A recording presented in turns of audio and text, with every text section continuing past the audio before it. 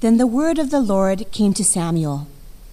I regret that I have made Saul king, because he has turned away from me and has not carried out my instructions. Samuel was angry, and he cried out to the Lord all that night. Early in the morning, Samuel got up and went to meet Saul, but he was told, Saul has gone to Carmel. There he has set up a monument in his own honor and has turned and gone on down to Gilgal. When Samuel reached him, Saul said, The Lord bless you. I have carried out the Lord's instructions. But Samuel said, What then is this bleating of sheep in my ears? What is this lowing of cattle that I hear?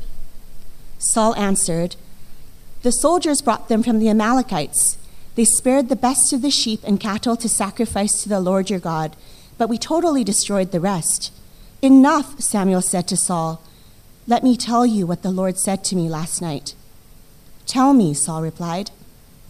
Samuel said, Although you were once small in your own eyes, did you not become the head of the tribes of Israel?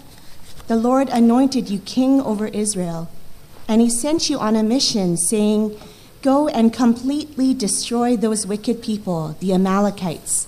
Wage war against them until you have wiped them out. Why did you not obey the Lord? Why did you pounce on the plunder and do evil in the eyes of the Lord? But I did obey the Lord, Saul said. I went on the mission the Lord assigned me. I completely destroyed the Amalekites and brought back Agag their king. The soldiers took sheep and cattle from the plunder, the best of what was devoted to God, in order to sacrifice them to the Lord your God at Gilgal. But Samuel replied, Does the Lord delight in burnt offerings and sacrifices as much as in obeying the Lord? To obey is better than sacrifice, and to heed is better than the fat of rams. For rebellion is like the sin of divination, and arrogance like the evil of idolatry. Because you have rejected the word of the Lord, he has rejected you as king. This is the word of the Lord. Thanks be to God. Thank you very much, Jane, and good morning, church. My name's Darren. It's a privilege to open God's word with you as we begin with this difficult subject that stretches our mind, subjects of judgment and sin and God's character, and we need God's help to understand this challenge. So let me pray. Father, we thank you for the gift of Scripture, and it is fit for equipping and building up your church. And even though we wrestle and struggle with these weighty topics, we pray, Father, that your Spirit would enlighten us, stir faith up in us, and show us the gospel in Christ. In his name we pray.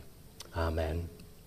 Well, the influential missionary Elisabeth Elliot, in her own autobiography, as she was growing up in Belgium in her missionary family, she talks about her days off with her young brother Tommy, and they were allowed, for some reason, times have changed, they played with paper bags that were kept under the sink, and they would play with these bags for hours on the condition that they tidied them up afterwards. But as young children often do, they forgot about to tidy up. They forgot to do all of their chores. As Tommy exclaimed, "We haven't done our piano practice." And he bolted into the lounge. He sat down at the piano. And because it was a missionary family, he started practicing his piano hymns. And then, well, of course, you can guess what happened. The father comes home, Mr. Elliot. He says, "What on earth is going on? All of this mess, the kitchen's a wreck." And Tommy says, "Don't worry, Daddy. I'm singing songs to Jesus." And she can remember very clearly her father's response. It's in our passage this morning. He said, "Tommy, it is no good to obey Jesus and sing to Jesus when you're being disobedient. To obey is better than sacrifice." And that's where we are today. That's our slogan. That's the verse I want you to take away as we look at this tragic story of the collapse of King Saul. He needed to learn that obeying was indeed better than sacrifice. For in fact, he thought he was obeying when he was in fact being completely disobedient. And the tragedy was it led to his disqualification as king and chaos in his own life in the country. And we're going to follow the narrative this morning, and we're going to see three things, hopefully: a terrible mission, a partial obedience, and a total rejection. But the tragedy starts a few chapters earlier in chapter 8. We should have seen the red flags coming. Israel wasn't supposed to want a king. They weren't supposed to ask for a king. God was supposed to be their king. God knew they would ask for one anyway, and they asked, and so God gave them what they wanted. A human king who was tall and impressive like everyone else around them, like all the other cultures and nations, an impressive human who would fight their battles. And God had warned them through the prophet Samuel. He said, this is a bad idea. Don't take a human king. He's going to take your sons. He's going to take your daughters. He's going to take your livestock and tax you. I'll be your king. And the people still said, no, we want a king like everyone else to rule over us. And it was a real theological tragedy as well. For you see, Israel was supposed to be holy. And when I mean that, I don't just mean righteous. I mean that they were to be set apart. They were to be different from everyone else. And so in Israel saying, we want to be like everyone else, they were becoming less than what God had made them to be. And over the next few chapters, Saul, we see he had some victories. There's not a lot of detail about that. He didn't last long. The author of Samuel seems more interested in showing us his collapse. He'd already lost his dynasty in 1 Samuel 13. You can read that later.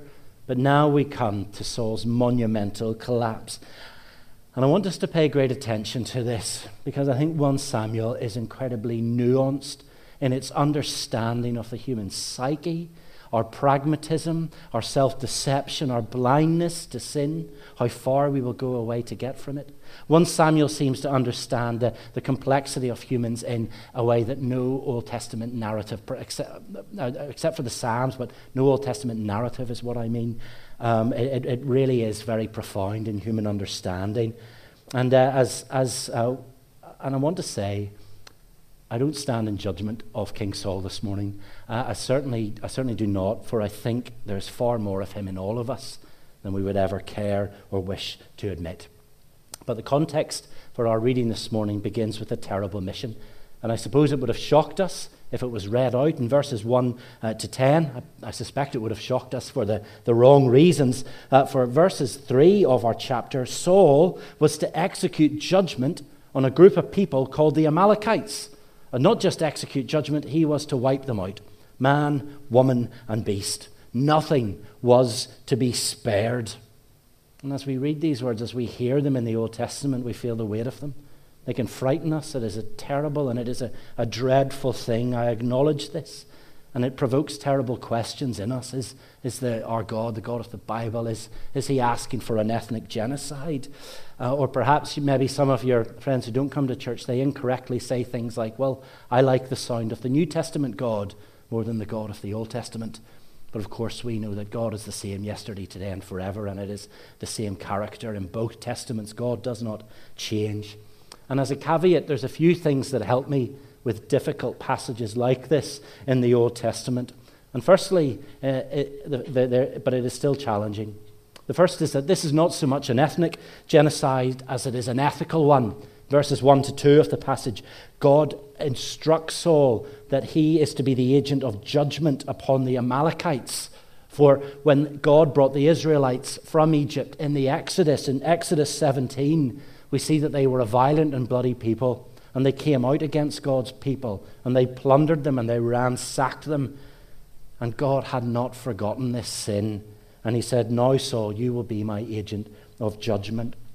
And secondly, and I think more thankfully, is that in the New Covenant, Christians, we are called to live at peace. We're not called to these missions or these tasks. We're certainly not to avenge sin, and we are to leave judgment and retribution to the Lord. And we thank God that he will do that one day. What perhaps doesn't shock us, but should shock us from this passage, is that God has an opinion. God does judge sin. And when we stand back in the supreme plan and story of the Bible, we see a God who is loving and gracious. But to be loving and gracious, he must be just. He must hold up both sides of the coin. He will judge sin, and he is the only one who will judge it rightly. And no sin will be forgotten. He says there will be a day of reckoning for all people. And the day of reckoning for the Amalekites was here, and it was now. And it is a frightening and it is a terrible picture of what all humanity deserves.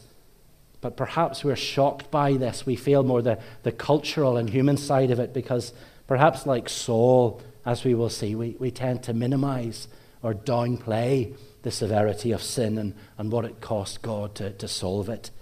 And what we see in response to this terrible mission, Saul obeys with a partial obedience. We're told in verses 8 and 9, just before our reading, that he duly defeats the Amalekites. He gets the job done. Except he keeps their king, King Agag, alive, and he keeps the choice livestock as well. And, where our reading picks up, Samuel is alerted to this. And it would almost be comical if it wasn't so tragic. As Samuel is alerted to his disobedience and deception, he's told to get up and go. He's been crying out all night. And Samuel can't find him because Saul is not where he's supposed to be. He's told he's gone to a place called Carmel. And what's he doing there? He's building a monument and a statue to himself. If it's ever a red flag, do not memorialize your mistakes for all future generations to see. And he comes out. You can just imagine these two men. It's like a pantomime. Saul walks out confidently and at peace. He says, "The Lord bless you. I have fulfilled the Lord's instructions." And the drama, the narrative, this black comedy is that we know what God knows. God knows, Samuel knows, and we've been told. Everyone in the room, apart from Saul, knows that he has not been obedient. And like a pantomime or a children's cartoon, as Saul says, "I have kept the Lord's command." And then you can just imagine the cows and the sheep just come into focus just behind him. As Samuel says, "Can you hear what I hear?" What's that? "Saul, I see behind you. Look behind you, Saul. What is this bleating of sheep and this lowing of cows?" He knows, we know, God knows that he has not obeyed. He has kept King Agag and he has kept the cattle.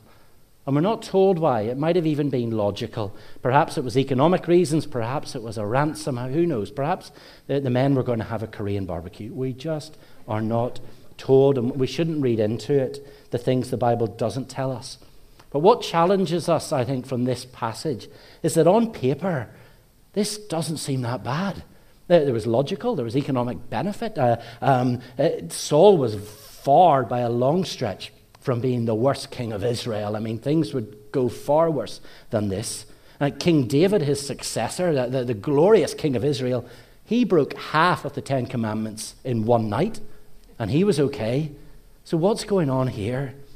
Well, firstly, I think the first thing we have to remind ourselves at the start is that God is always God, and he is the only one who is just and right in his commands. He is the only one who is perfect and has authority to speak. And Saul, what he has done is he has received God's word through the prophet at that time.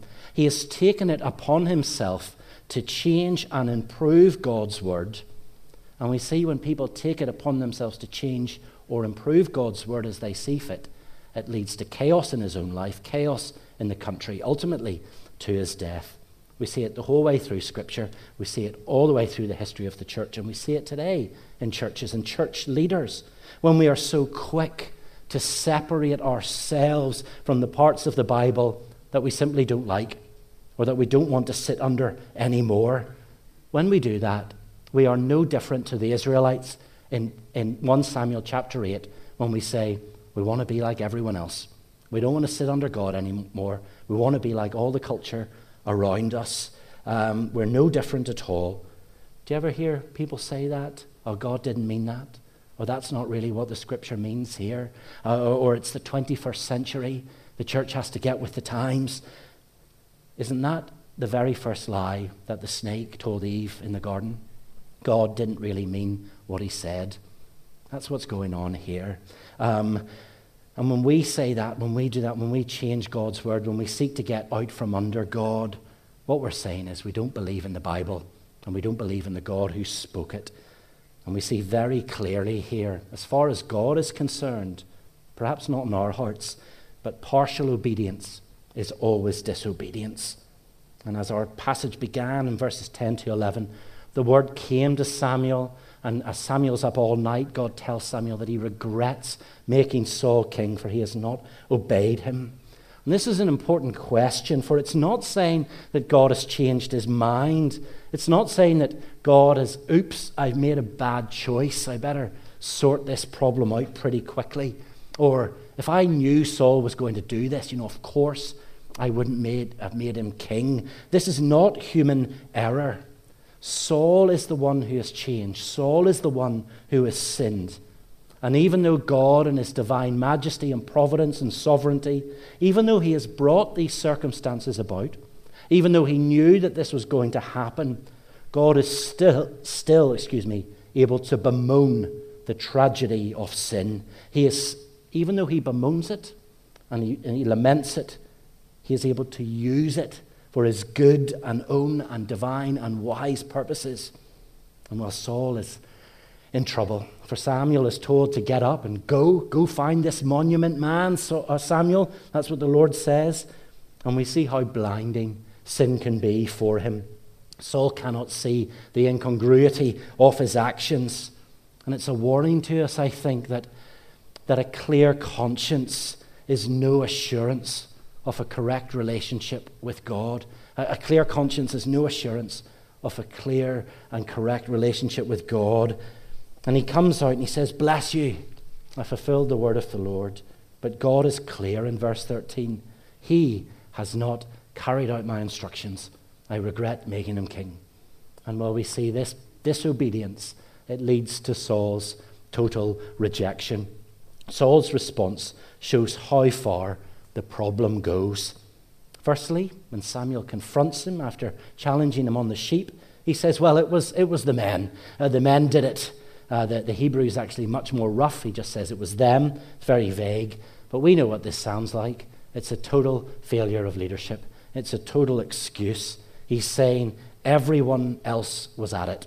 So don't single me out like some sort of political bluster clutching at straws.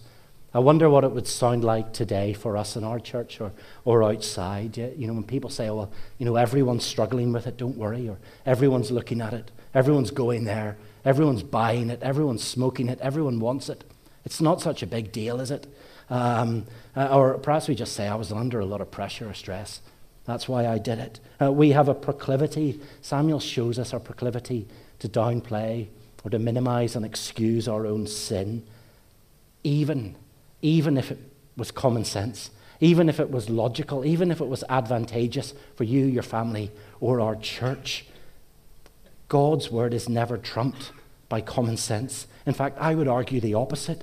It is when God's word doesn't make sense, it is when God's word does challenge us, that we find out truly who we trust and who we obey and who is God in our own life. Is it him or is it us? And sadly, it gets worse. He's not just excusing it or downplaying it. He's making it religious as well. The Lord bless you. We kept the choice cow, Samuel. Yes, we did, but we did it to sacrifice to the Lord your God. And I think there's a big clue in there with that preposition, your God. It shows us that Saul has long walked away. He's turned away. But what he's saying is, yes, this was a sin, but my motives were okay, and ultimately it was for something better. Yes, I cut corners, but it was for Jesus. Like that little boy playing the piano at the start. Don't worry, Daddy, I'm singing songs to Jesus. But as we will see, this doesn't quite cut it. And it's a challenge for us in our own lives. How often do we cut corners, we downplay it, we make excuses, and we use God as the reason why we perhaps did something. We lift from the till to put it in the communion plate. We drive through the red traffic lights to get to church. That's silly, but only you can do the hard work of where that's going on in your own life. God does not need us to sin to achieve his purposes. I assure you of that. And well, to this whole charade, this failure of leadership, to this sin and disobedience, Samuel says, stop, enough. You haven't obeyed. You pounced on the plunder. And that poetic little phrase, even though you were small in your own eyes, which I think is rather comical because he's standing right next to a statue of himself that he's just made. But what Samuel is reminding Saul of is that Saul came from nothing. He was nothing. He was hiding in the baggage, and by God's grace, God made him everything. He made him king of Israel. And it's almost like Samuel is lamenting. He said, why didn't you obey Saul? And Saul can't hear him. Sin has blinded him. The shadow is very dark. And he just repeats his claims. The men did it, and I did it for God. He says it again. And Samuel responds with those devastating and famous words that many of us will be well aware of. Does the Lord delight in burnt offerings and sacrifice as much as in obeying the Lord? To obey is better than sacrifice, and to heed is better than the fat of rams. To obey is better than sacrifice. Pretty jarring words. What it is saying is that it is more pleasing to God than any offering we make is the obedience of our heart. And this is a theme that runs right through Scripture. Jesus says, if you love me, you will do what I command. Paul opens and closes the book of Romans with the phrase, you receive Christ in order that you would both believe and obey. And I think what the Bible is trying to show us is the pursuit of obedience is the measure of faith. The pursuit of obedience is the measure of faith. Our obedience has nothing to do with our salvation, but the measure of faith is the response of our obedience. I got tongue-tied. Our measure of faith, pursuit of obedience is the measure of our faith. It has nothing to do with our salvation, but it shows us how much we trust and put our faith in the one who has saved us and delivered us, how much we respect him and want to honor him with our lives.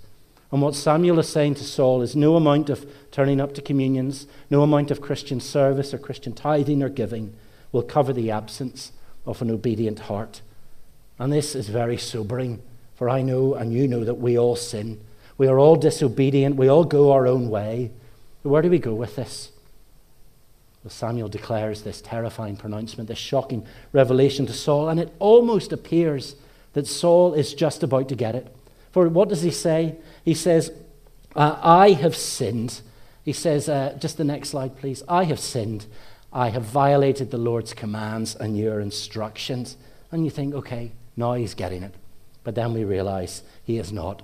For he said, I was afraid of the men, so I gave it to them. Now I beg you, forgive my sin and come back with me so I may worship the Lord. And I was thinking about this. As I said earlier, Saul did most of the job and was disqualified. David broke half the commands and was restored. Saul cut some corners and he loses everything, and the kingship is taken away from him. The Lord rejected you as king over Israel. The more I thought about it, I realized if Saul was doing a total or a partial obedience, he is also doing a partial repentance, for he is more worried in getting right with God as he is as getting right with people. He's more worried about what people think of him than what God thinks of him. He's sorry, but he's only sorry really that he was caught. He was only sorry that there's consequences to his crime and that he's been found out. If there were no consequences, I think he'd probably go straight back to doing it anyway, if there were none. True repentance, on the other hand, is not quick in seeking to get restored. Saul just wants everything to be made better and to go back and worship with the other elders. But true repentance, as we'll come to see in a few weeks with King David, there will be a heartfelt desire to listen to God's word. There will be a desire to obey it. There will be an end to excuses and minimization and denial. There will be a taking on of responsibility for what we have done wrong. It will start with turning back to God, a Godward orientation in all of our hearts, a Godward orientation that will result in action, a result that is not that requires perfection, but it will require a change, and certainly a desire to change. Not a concern over self-pity or what people might think about us, but a heartfelt cry to be correct and in right relationship with the Lord above all else. And yet, sadly, we see with Saul, it appears that he has already walked away. And the pronouncement is terrible. And at the end of this chapter, him and Samuel part for good. These two never see each other again. And as a result, Saul is cut off from the prophet and the word of God. And as I said, I don't stand in judgment of him. Saul didn't want the Lord's kingship. He didn't want to obey. The people in 1 Samuel 8, they didn't want God to be their king. And all those years later, when Jesus stood in front of Pilate and the people and the leaders, and they said, we have no king but Caesar. This is the story of the Bible. This is the story of humanity. This is the story of you and I trying to remove God's rightful kingship and lordship over us. How do you fix that? Where do you go? Well, we don't have much hope in these verses, but we do get a hint of it a few sentences later, as the Lord speaks to Samuel, and he says, "How long will you mourn for Saul, since I have rejected him as king? Fill your horn with oil and be on your way. I am sending you to Jesse of Bethlehem. I have chosen one of his sons to be king." Of course, he was talking about King David. You see, Saul was the king that the people wanted. He was not the king that the people needed. And God, in his providence, he had a plan for another greater king, a king who would be for his own heart. And as we will see from the story of the Bible, it was one of his descendants who would be the king we all long for, the king we all need, the perfect king who wouldn't take our children, or who wouldn't take us prisoner, wouldn't take our lives, but one who would give his life for us on the cross and fight the battles that we really do need fought with. The king who would come and show us his kindness on the cross, and yet also show us the mess and disobedience that we are in, so that we know, and so that we can be without excuse. So we don't need to minimize or downplay our sin. We don't need to blame anyone else. We don't need to say we were being religious. And he shows us this unconditional love, that even though we've sinned, he loves us anyway. And that's the change, that's the power that helps us to be obedient, to follow him, to want to serve this king who has come for us. One of my favorite books is Bonhoeffer's book on community life together. And he writes this, I think it's very moving. "Nothing is more liberating to see that you are so loved, to finally admit that you are flawed. It is the grace of the gospel, which is so hard for the pious to understand, that it confronts us with the truth and says, 'You are a sinner, a great, desperate sinner. Now come, as the sinner that you are, to God who loves you. He wants you as you are.'" Wouldn't that be nice to know you're so loved that you could even admit your weaknesses?